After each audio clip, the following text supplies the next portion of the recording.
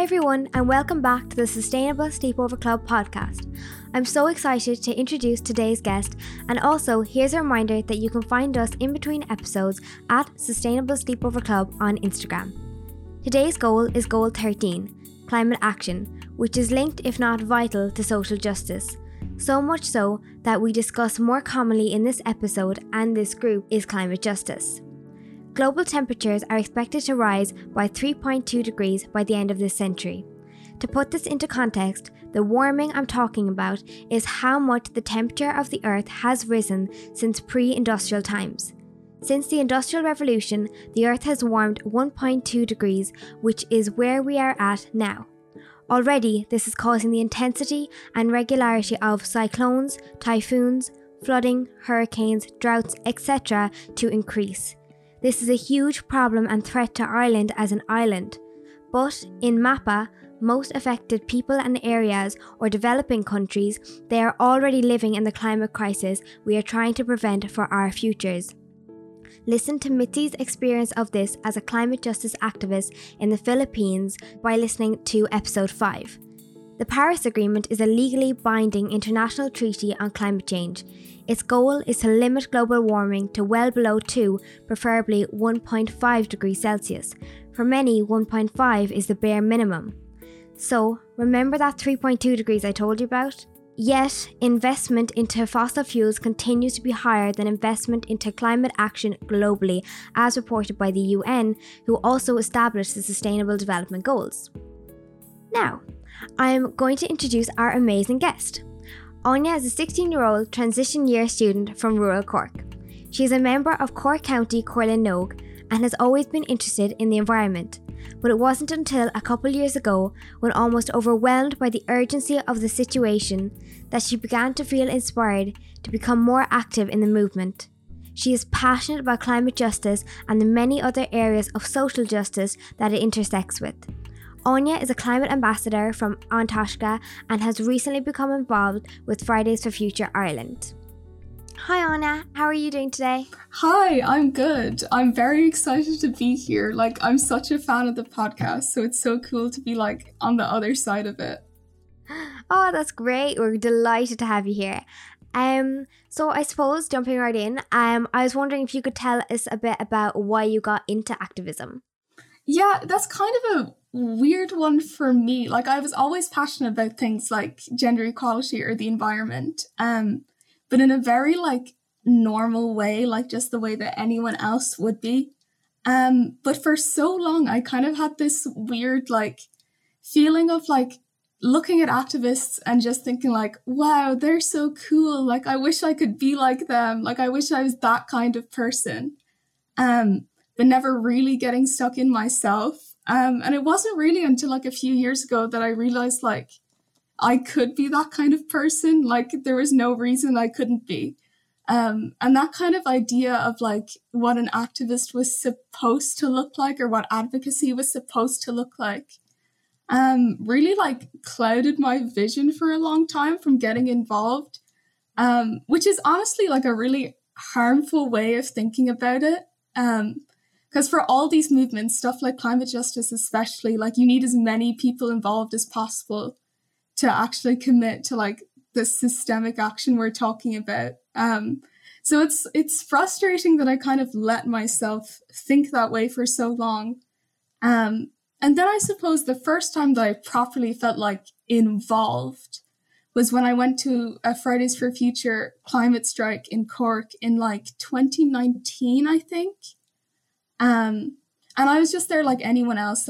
I came with my few friends and my placard. But it was such an amazing day, and the energy was just unmatched. It felt amazing to be so involved in something. And ever since, I've just wanted to be more involved. Yeah, that's brilliant. And as you said, we need as many people as possible. So that thinking is really harmful. And I think as well, everyone has different skills, and we know that in life and other areas, but we don't seem to think that way in terms of activism and advocacy. But it's so important, contribute whatever it is you can contribute towards making the change. That's really good. So I personally hadn't heard of the terminology climate justice, which is what I'm going to be asking about in a minute, until I was doing the NYCI project called Future Generations last year in this group. And we spent a lot of time in this group explaining what it actually meant to each of us individually. And like it was something different for each of us. So I was wondering, what is climate justice, or can you go into the phrase climate justice, social justice, which is well known in climate activism. So yeah, what is climate justice to you? Yeah, climate justice is kind of a phrase that I honestly hadn't thought a lot about either until like the last probably 2 years. Like even when I first got involved, the way I thought about like climate action and climate change was very westernized. It was very much this like individual action, like recycle and, don't litter, which is important, obviously. But it's not a realistic way to tackle the crisis. So climate justice to me is kind of like considering the kind of historical impacts of things like imperialism and colonialism, and the effects that those are still having on the communities today, which you can see with like, those are obviously the communities that we talk about with MAPA that are the most affected currently. And taking that all into account when we're talking about like climate action and the responsibility of the global north. Like it's always kind of thought about in the global north that like we're trying, we're getting better, it's a step in the right direction. Whereas we can't afford to think that way, and we can't afford to get complacent with that kind of action. Like we can't wait until like the detrimental effects of the climate crisis are affecting us in the future to act when they're already affecting people in the global south. And taking that into account and going above and beyond in climate action in the global north is kind of like the foundation of climate justice for me, at least. Yeah, no, that's absolutely completely true. And it's again like another phrase in climate activism is very much so like system change, not climate change. And I suppose that's exactly what you're saying. Like those actions are brilliant and they are completely needed, but they're not the be all and end all. And actually, you've reminded me now. And this is a really good book I was reading. And it's What White People Can Do Next. It's by Emma Dabiri. But there's a really good quote, and she's talking about racism, which I find really interesting because to me, I'm like, it's also completely talks about climate action and therefore climate justice. But it is a system that is extractive, oppositional and binary, a dominant system, one that asserts not just that white people should be dominant over other races, but that more fundamentally sees human life as dominant over all other life forms. I think it's really interesting because that's like not what she was trying to go for, but it totally speaks to climate justice. Anyway, you are from rural Ireland. So could you tell us a little bit about your experience and what climate action needs to be taken for rural Ireland? Yeah, I'm living out in the countryside, and I'm obviously not like reflective of everyone in rural Ireland, but I kind of have been forced to consider the rural perspective when we talk about climate change, because it's what I think about a lot of the time when I see like government action on it, but it's also like what I'm faced with anytime like climate comes up in school, especially from like an agricultural perspective. So it's kind of like in terms of rural Ireland in general, we're kind of just not considered in a lot of climate action that we've seen so far from the government. Like the thing that like the government champions as action, like cycle lanes or like public transport, are still so inaccessible to people living anywhere in rural Ireland. Like it's just not feasible. There's like one bus that passes my house and it passes it at like 8 a.m. Like public transport is just not the most feasible option for me. But then an even bigger, I guess, aspect of climate action in rural Ireland is agriculture as a whole. Agriculture is such like a tricky topic to talk about in terms of climate because it's become so unnecessarily hostile. Like we've kind of been pushed into this position where it's like you're either an environmentalist or a farmer. Like people can't even comprehend that there could be an intersection between the two. And I know from talking with people in my community who are farmers, like, they don't hate the environment at all. Maybe they're frustrated with the way, like, the proposed climate action could negatively impact them and their livelihoods as they know it. But they're generally the ones who are protecting the environment and looking after their own environment. So if there was just more collaboration between the people whose livelihoods are actually at risk and the government in stuff like the climate action plan, then we wouldn't see half as much of the like arguments and hostility that we do. But yeah, we're not really at that point yet. Still, it's still such a controversial topic when it doesn't need to be. Yeah, that's so true, and it's so important to, like, in Just Transition, bring everyone along, but like not just bring them along. Like, we have, like, everyone has ideas, and Rural Ireland and farmers, like, cooperate with farmers if you're going to make them make this like huge change, because we do need farmers. Like in my town, in the newspaper last week, with the passing of the climate bill, they were protesting, farmers were protesting the climate bill, but they weren't protesting like climate action. They were protesting the climate bill that didn't support them or listen to them. Do you know what I mean? It wasn't climate action or like action generally, So I think at this point it's well known that young people are driving the change, yet we're still not taken seriously if we are brought in, but are mostly just excluded from politics. So if you could tell, first of all, Micheál Martin something about climate change, what would you say?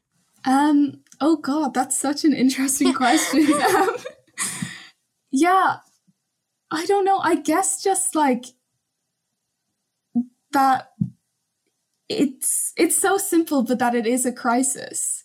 Like, the government love to say that it's, we've declared it an emergency and we're acting and it's a crisis, but I don't think any of them have genuinely, put that thought into their heads. Like, I don't think it's going through, because the action we've seen from Ireland so far is nowhere near enough. The climate bill, although it's a step in the right direction, it's not really an achievement. It's like I said before, like, unless we're going above and beyond, it is not good enough. And Ireland is definitely not going above and beyond. In fact, we're one of the worst in Europe in terms of emissions. And there's no real signs of that changing anytime soon.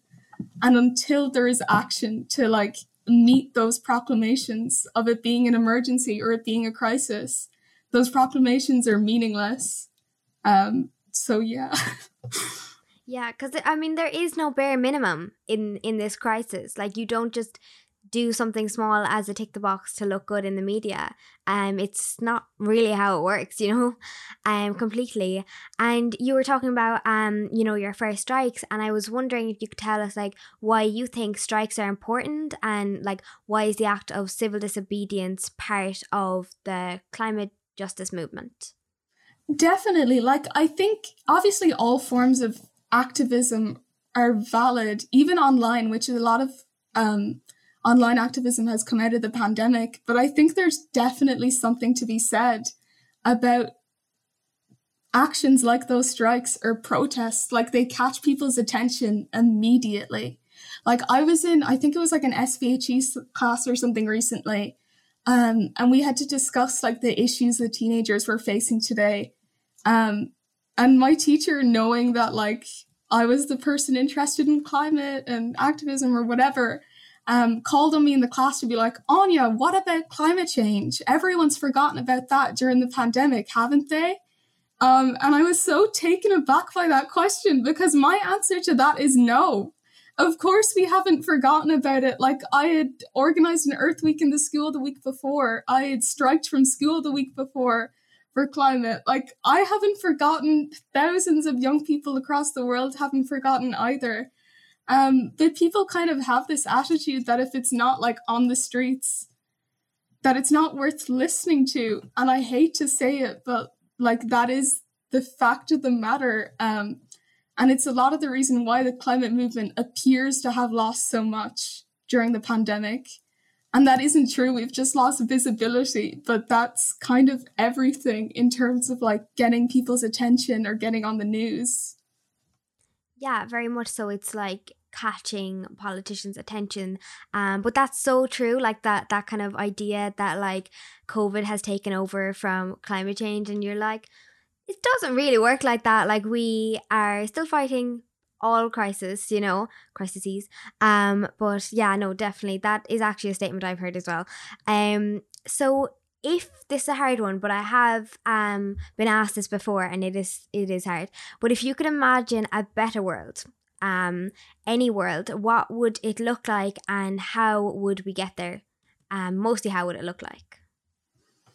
That is a really good question, and it is so hard. Like, actually, I was listening to it was the episode with Mitzi, who I just think is amazing, and I love that episode so much. But it was what she said about like internalized capitalism. It really, really stood out to me. Like, I paused the episode and immediately like made a note of that in my phone. I thought it was such a good way of putting it that I really hadn't considered before. Like, I think my better world would be a world where we're moving away from that kind of thought. Like, I think the way, obviously consumption isn't everything, and like corporations are largely at fault, but the way we currently consume, just like as a human race in general, like is terrible. Like, we really don't consider what we're buying. We don't consider each other. We don't consider who's making our clothes. And all of that plays into like social injustice. It plays into the climate crisis. So yeah, I think a world where we were less focused on like purchases and materialistic goods and economic growth and capitalism in general, and more focused on our environments and each other in our communities, would be a far better world to live in. Yeah, wow, definitely. Well done on the spot, and I love that episode as well. And I think like what you're saying about like moving away from that like capitalist thinking and internalized capitalism, it's so important, not just in terms of like you've mentioned like the material, like, you know, consumption and stuff like that, but also like how we like it is generally the root of like racism and homophobia and gender inequality and so many issues. Like it really is. So like there are many reasons that it would create a better world. So I was wondering, obviously, as your teacher noticed, you know a lot about climate change. So do you have any ways that you could share on like how to learn about climate change for people who maybe like want to but don't know how, like maybe documentaries, books, people, TV, movies, so on? Yeah, I think that's kind of like a lot of the reasons that people kind of shy away from climate or like activism circles, is that they feel they don't know enough. And I would say in general that like even the fact that you're considering it means that you know enough to get involved. Like everyone starts from somewhere. Everyone can always learn something new. But yeah, I finished it recently actually, and I thought it was just such an amazing read, was Climate Justice by Mary Robinson.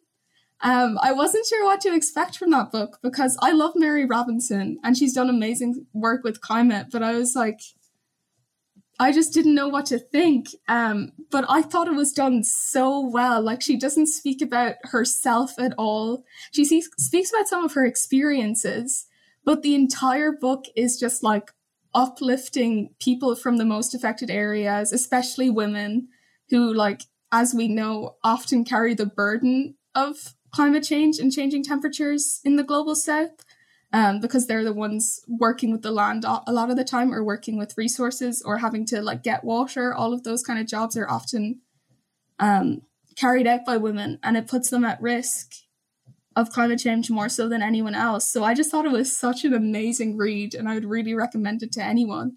Other than that, like, podcasts, I think, are honestly such a good way of learning, just because like you can put it on in the background and just go about your day. So obviously this podcast, love it. I'm a massive fan. But also Climate Ambassadors have a podcast on Spotify as well that just like they interview experts on different climate related issues. And I think it's so like accessible and so palatable and so easy to listen to. So if anyone doesn't know where to start, I would also recommend starting there. They are all brilliant suggestions, and I did love Mary Robinson's book.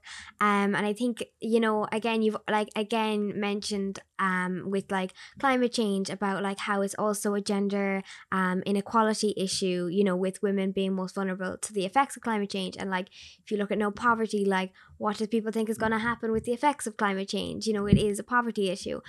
So that was really good. And this was been an amazing interview, but I was wondering, do you have a final message for anyone listening at all?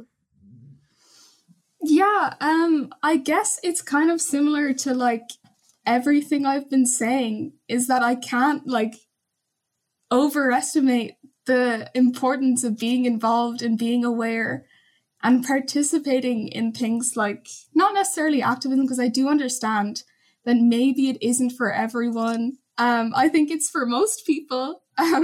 So if you're like even have like a tiny thought about it, I like, please do reach out to like communities or activists who inspire you and get involved. But yeah, just as young people, getting involved in politics in general. And I don't mean like everyone aspiring to be a politician. Like that's not what I mean at all. Like, but that's so often what politics is thought of. And I find it so frustrating because it's such like an exclusionary way to think of it. But politics is really related to absolutely everything. And by staying aware and, you know, contacting your TDs and like forcing them to listen to you and to listen to a youth voice, like you are even more like paving a way for like young people to be appreciated and for our opinions to be respected and to legitimize our thoughts. So yeah, get involved, stay aware. That's such like a, I don't know, like cliche bit of advice to give, but yeah, I do mean it.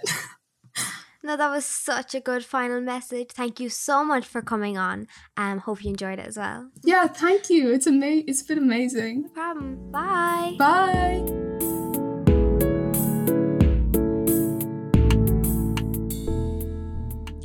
Hi everyone, and welcome back to the Sustainable Sleepover Club. That was such a good interview, and did anyone have anything that particularly stood out to them? I don't really know where to start, to be honest. Like there was a lot in that interview, like in particular, like there's a lot you could talk about. I feel an interesting thing I thought you were talking about was civil disobedience, and you know, if you're not on the streets, are people even seeing you? Are you being heard? Because I think the climate action movement has such a weird relationship with the media, if you think about it. Like, we need the media to survive in a way, because I think you both touched on it. Like, people, even, you know, her SPHE teacher was like, oh, the climate movement, you know, it's dead. What do you think about that? You know, just because they're not partaking in it and they don't see it. And that's because the media isn't covering us at the moment. So we need the media to survive, and they love to use us for headlines. But then the headlines get old for them at some point, and we get apathy and we get radio silence. And so civil disobedience is so interesting here. And for those who don't know what it is, it's kind of like protesting in a lot of different ways. Like you can do strikes or sit-ins without violence. And it's really interesting because you cannot be ignored, and we need to make sure that we're not ignored in the climate justice movement. But and especially so that the media will pick us up. But we can't constantly play to the media all the time as well, because that's when it gets performative. Like you can't just do everything just so you get picked up for media, because then you're not being true to the actual movement itself. And the only thing you're doing is being palatable to a wider audience so you can get clicks. But then in the end, who are you benefiting? You know, at that point, are you actually campaigning for climate justice, or are you campaigning to get clicks on RT? I think that's really interesting, because like we cannot pander to anyone or be indebted to anyone at the expense of achieving real action.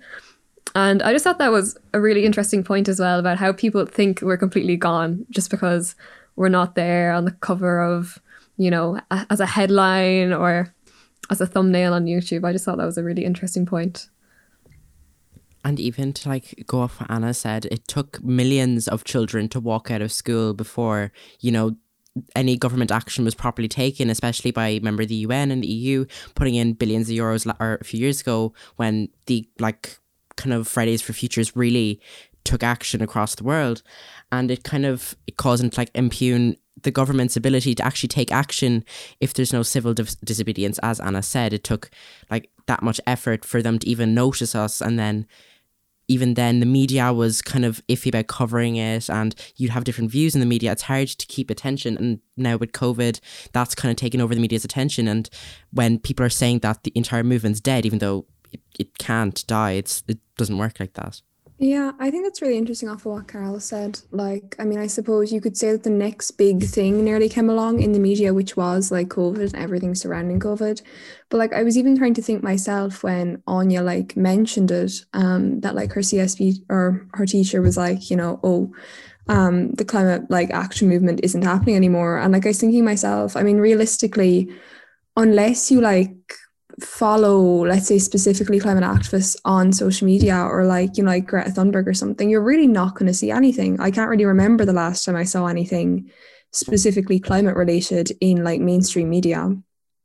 Yeah, and I think with COVID, like COVID took over everyone's like perspectives on like everything. Like if you look at like say like plans in 2019, like to like the government had to like make their plans, they were all based on climate action. Like at the top of the list, everything was climate action because it was what people wanted. And then COVID hit, and it was just like that was abandoned completely. And you know, instead in the media, like it was like climate action, and then it was just completely abandoned.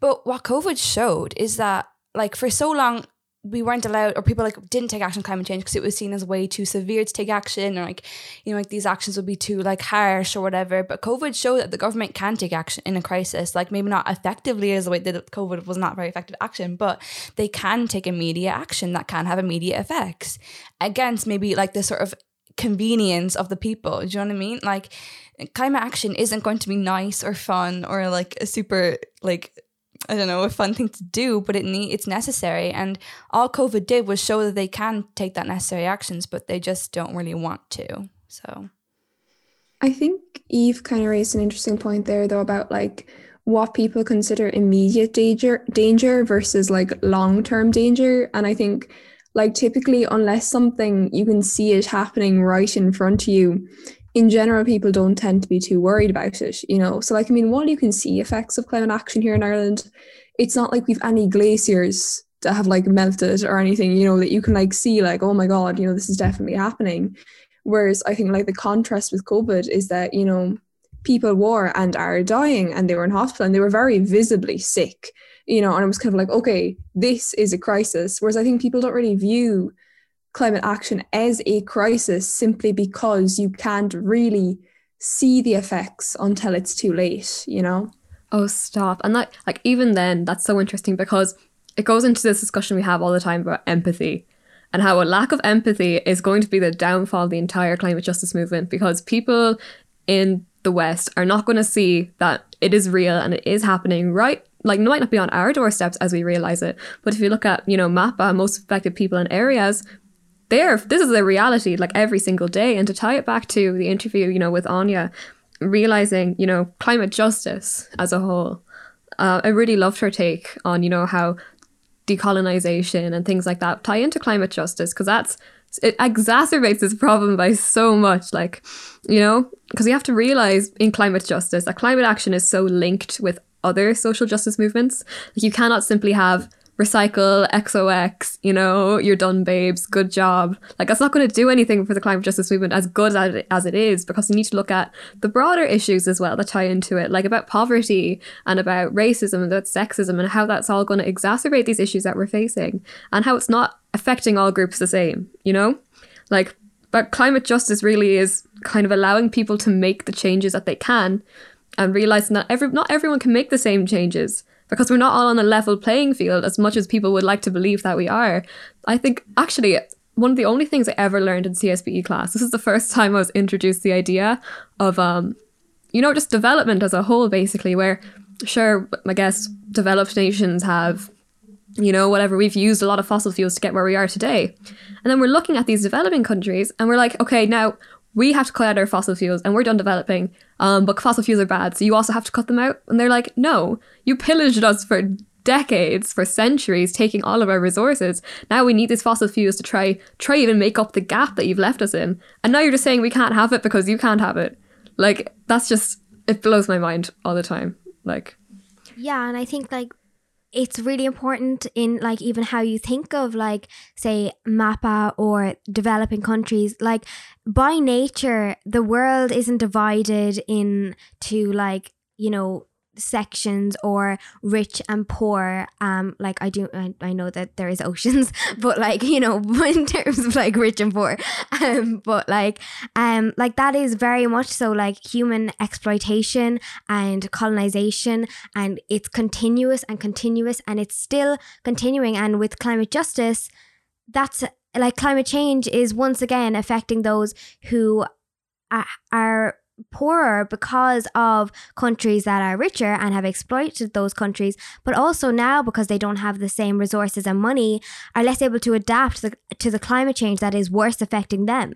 It's a complete injustice, and that's what like climate justice mean. And I think when Gabby was talking about how people can't visibly see that it's a crisis, like as Anna was saying, it's empathy. It's seeing that, no, it is a crisis. It may not be on your doorstep, but it's a crisis. And again, like that is the downfall of every movement, the lack of empathy. And that's what we need from our government and just generally the narrative on climate change needs to focus, yes, always on being informed by science, but not the narrative itself being science, being stories and being people's experience. It's so true. Sorry, go ahead, Carol. No, Gabby, go. That's fine.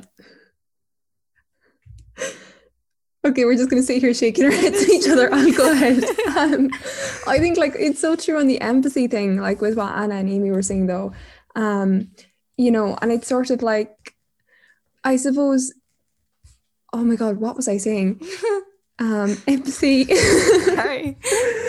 Yeah, but like in terms of, I think what action can be taken and needs to be taken is obviously going to vary country by country, and I think it's easy for us to look at climate change from a Western perspective because we live in the Western part of the world, and there's a certain amount of privilege attached to that, and I think what people often don't realize is that like climate justice is going to mean different things to people living in different countries who are affected by it differently. So like, it's the same way that like you can't go like, oh, ban all plastic bottles, when countries don't have access to clean water, and I think that's probably part of the problem is that like people can't, or find it difficult to empathize when I suppose they don't really understand how like climate change affects other countries differently and affects other countries very severely. Like it's not climate change. What we see of climate change is nothing compared to what, other countries see of climate change. And I thought that was quite interesting. Pretty much to go off what like Gabby was saying, she kind of stole out of my mouth the whole like westernized view, sorry Eve, the whole westernized view on like climate change and like climate action. It's very easy for us to go like, oh, go to your local recycling centre, or we're going to ban plastic bags, or we're going to start using compostable plastics instead. But like we have those resources available at the expense of like many other countries, especially the global north, who exploit the global south for the resources that we need. And while we can sit here, looking at the world in rose-tinted glasses and saying like climate action it's not immediate for us because we have the resources in the future within reason to delay the effects. We can never prevent them. We're able to build, well, not really, but we're able to come up with, renewable and sustainable ways of providing electricity, but we're like, why can't they do the same? But their resources that they need to do that same thing have been exploited in colonialism, imperialism, and just general like human rights violations through exploitation of the people. And the whole like the whole climate action and climate change is affecting MAPA more than anywhere else, but it's because of us at their expense. That was so badly phrased, but like no, it was good. Yeah, and like if you think about, as she was saying, about the historical impact, like these countries that we view as poor in inverted commas, like they weren't exploited because they're poor countries. No, like in history, people don't exploit countries for nothing. They exploit them for their resources. They're incredibly valuable resources. So we've exploited these countries and then left them to just literally like pick up the slack and pick up the impacts of our own like convenience. Again, like we're living in the age of convenience. Like our plastic water bottles are made from oil reserves in countries that don't even have clean water. Do you know what I mean? So it's like, it's insane. And like the immediate impact of climate change in those countries is so severe. And if we don't have that empathy and realize that like just because we can't see it right here, it's not happening, like we need to be like we can't be, as Carl said, we can't be the world from to roasting the glasses or a Western perspective. We have to literally like listen to people who are literally telling us and screaming what their stories and every single day how it's affecting them. And like even in Ireland, like one of the most neutrally like weather countries in the whole wide world, like, you know, we never get like intense snow or intense heats. Think of the last 3-5 years, like how many, like, not like to us they're crazy, but other countries are normal. But like we had Hurricane Ophelia, or like the flooding that happens in Cork City every year. Like these are effects, and like we always think they're so severe. We're like, oh, that's so scary. You know, the flooding is so intense. Blah blah blah. It's happening every single day in other countries, and we don't even like, we pretend to just like not even see it. But when it happens to us, we like get so scared of it. Does that make sense? I don't know if that makes sense. But like whenever we get like little effects of stuff like that, where it's like, oh yeah, this is such a big deal, like, you know, like flooding, and it is such a big deal. Obviously, I'm not saying it's not. It is, like in the Hurricane Ophelia, people were like lives were lost during that. But like if you think every other day, countries are experiencing what we're experiencing 10 times over, like, with like two extremes. And if we don't have that empathy, then like there's never going to be action if people don't listen. Yeah, and I think even in Ireland, like when you talk about climate justice, even like how we go about climate action is like there's injustice in Ireland too, in terms of like if you look at different classes and stuff and what people can do. Like, you know, in the project I was talking about that like kind of formed this group, we were talking a lot about bins, but like a lot of people go, bins, like it's not a climate action issue, it's not a poverty issue, but it so is. And it's like Áine was talking about that in terms of climate justice, that like intersectionality of issues. And I think it's just really interesting that both in Ireland we have like different injustices that link to climate justice, but also like worldwide we need climate justice, like because we are indebted to those other like countries as well. Actually, I think now that you may bring up that group, the Future Generations Climate Justice Project, another like stakeholder of that group that was there was MAPA na Firma, and they were bringing a lot about the, you know, the young rural perspective and the young farmers perspective, which also was something that Áine definitely touched on a lot. And I think it's just, from what she said, it's so crazy how farmers are so demonized in the climate justice movement. You know, like it's always, we're pointing the finger at you, your cattle are the cause of all our problems, and it's just, it hurts because farmers, like, they are the caretakers of this earth, like on a genuine level, you know, and they have there's so much potential for us to support them to become the pillar of the climate justice movement, especially in Ireland, where agriculture is such a big part of our identity. And so like farmers, they love their land, they live for their land, you know what I mean?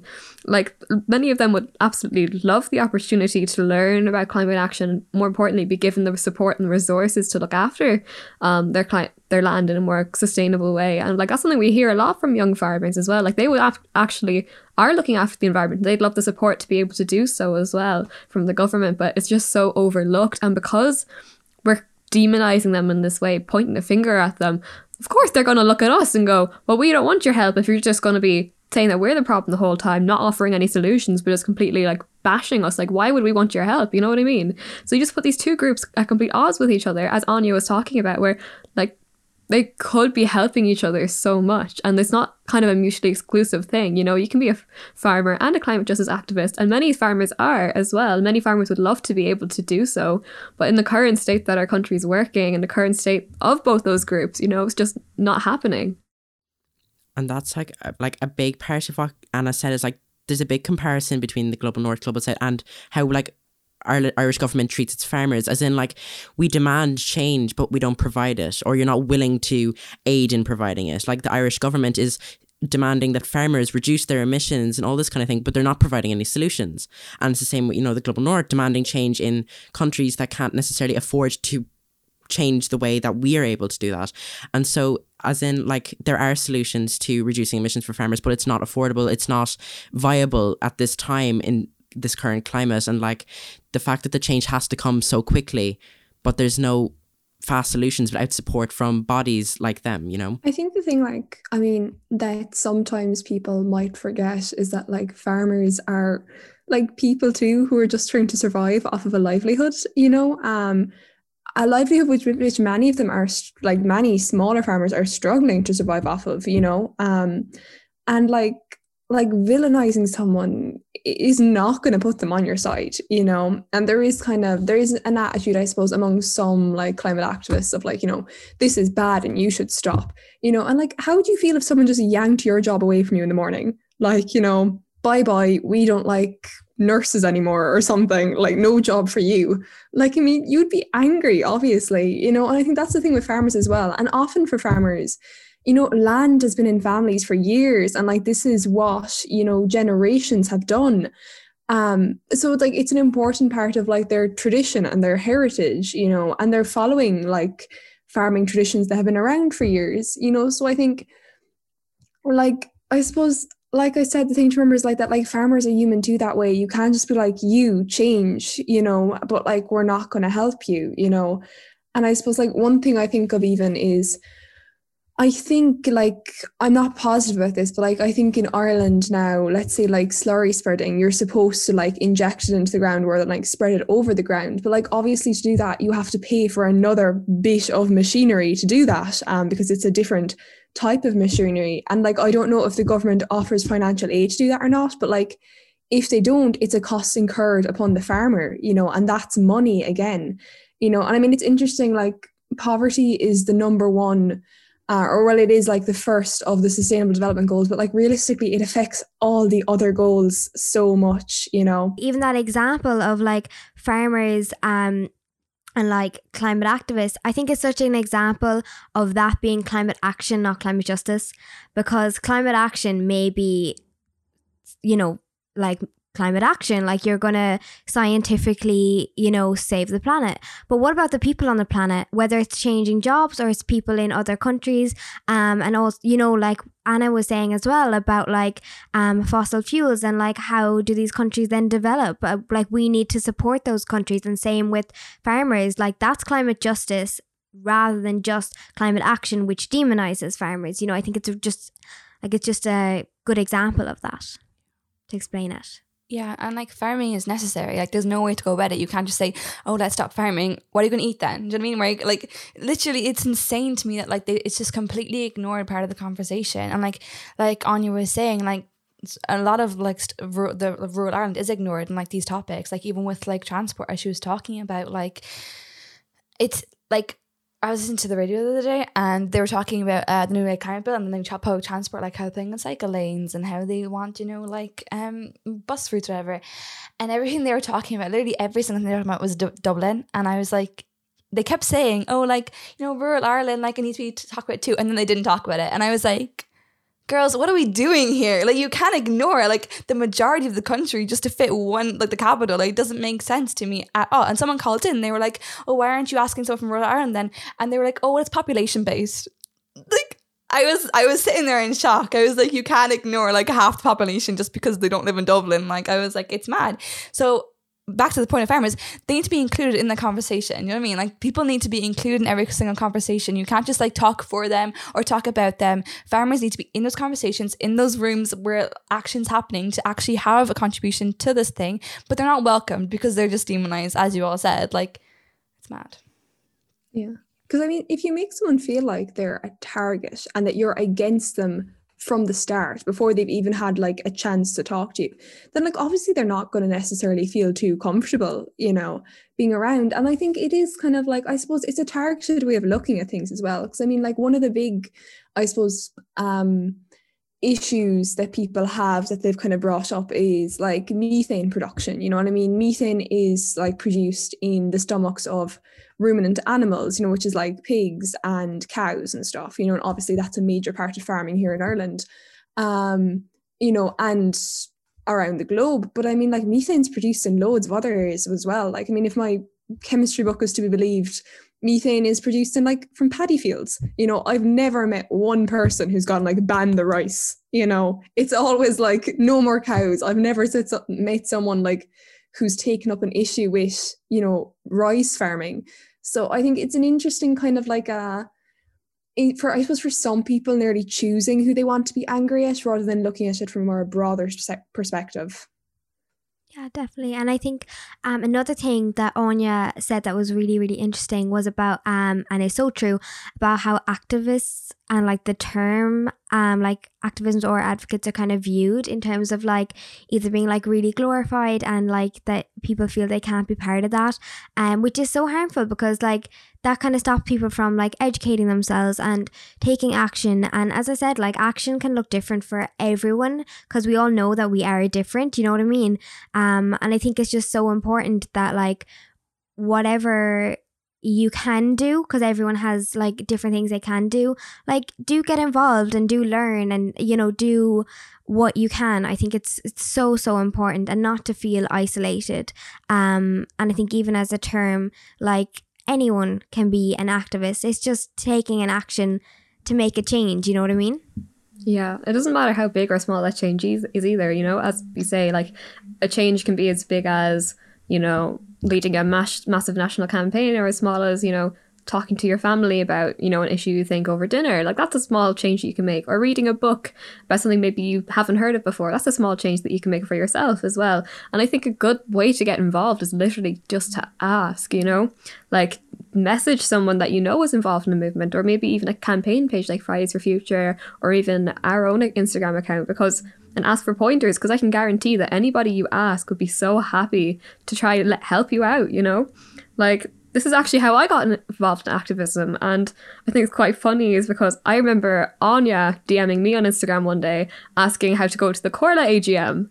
Like, I just think that's such a nice connection to have, especially in a topic like this, you know, like something as small as like, hey, I saw this on your Instagram story, just wondering how can I get involved, or is there anything I can do to help?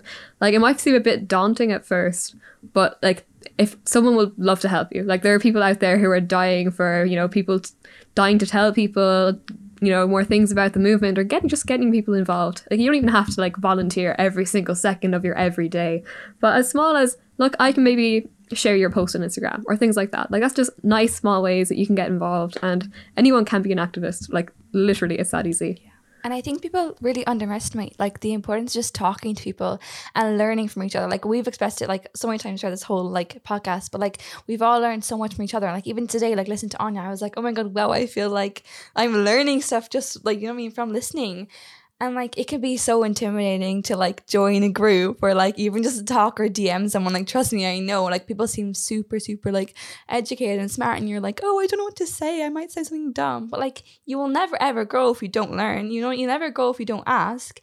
And like every single person I've met who's involved with like any form of social justice or whatever is so nice and so willing to like help and to like, and will be like so responsive to you. So yeah, again, just talking to people and learning from each other is just like the basis of it, and it's empathy as well. Like, as we go back to empathy again. Yeah, and I think like again, like we need everyone, so get involved in any way you can, because like it's not even willingness to let you in, like come in, because like we do need everyone for this change. So yeah, I think that was like all of your messages were so nice, as a lovely way to end the podcast. So Gabby, are you ready? Okay, I'm ready. Tom Rig, Amy. Okay, guys, I think I do 3. Slán. Now we have an invitation. If you remember, in this podcast episode, as well as multiple others, the Sustainable Sleepover Club have talked about the Future Generations project. That's what it was called last year when we joined and this group formed. Little did we know it would develop into what you're listening to now and continue for us 6. But actually, it's the Climate Justice Fund project that runs from July to December. And if you'd like to be part of this year's YMCA group, let us know on Instagram at Sustainable Sleepover Club. You'll speak to young people all over the country from different backgrounds, building empathy and listening, just like we advocate and have all learned from in the podcast group, as well as actively learning in a dialogue-based way about climate justice. So if you feel like you know nothing or everything, maybe it's for you. Let us know if you have any more questions. We hope you enjoyed our podcast. Also, you can read the entire transcript of every episode in the link to our Google Drive, which you can find on our Instagram. Once again, Online youth information chat is live from 4 p.m. to 8 p.m. Monday to Friday at ymca-ireland.net/question or find YMCA at YI Young Voices. You can find our Instagram account at Sustainable Sleepover Club because we'd love to engage with you, our listeners. Every second Thursday we will release a new episode, but for now, slán!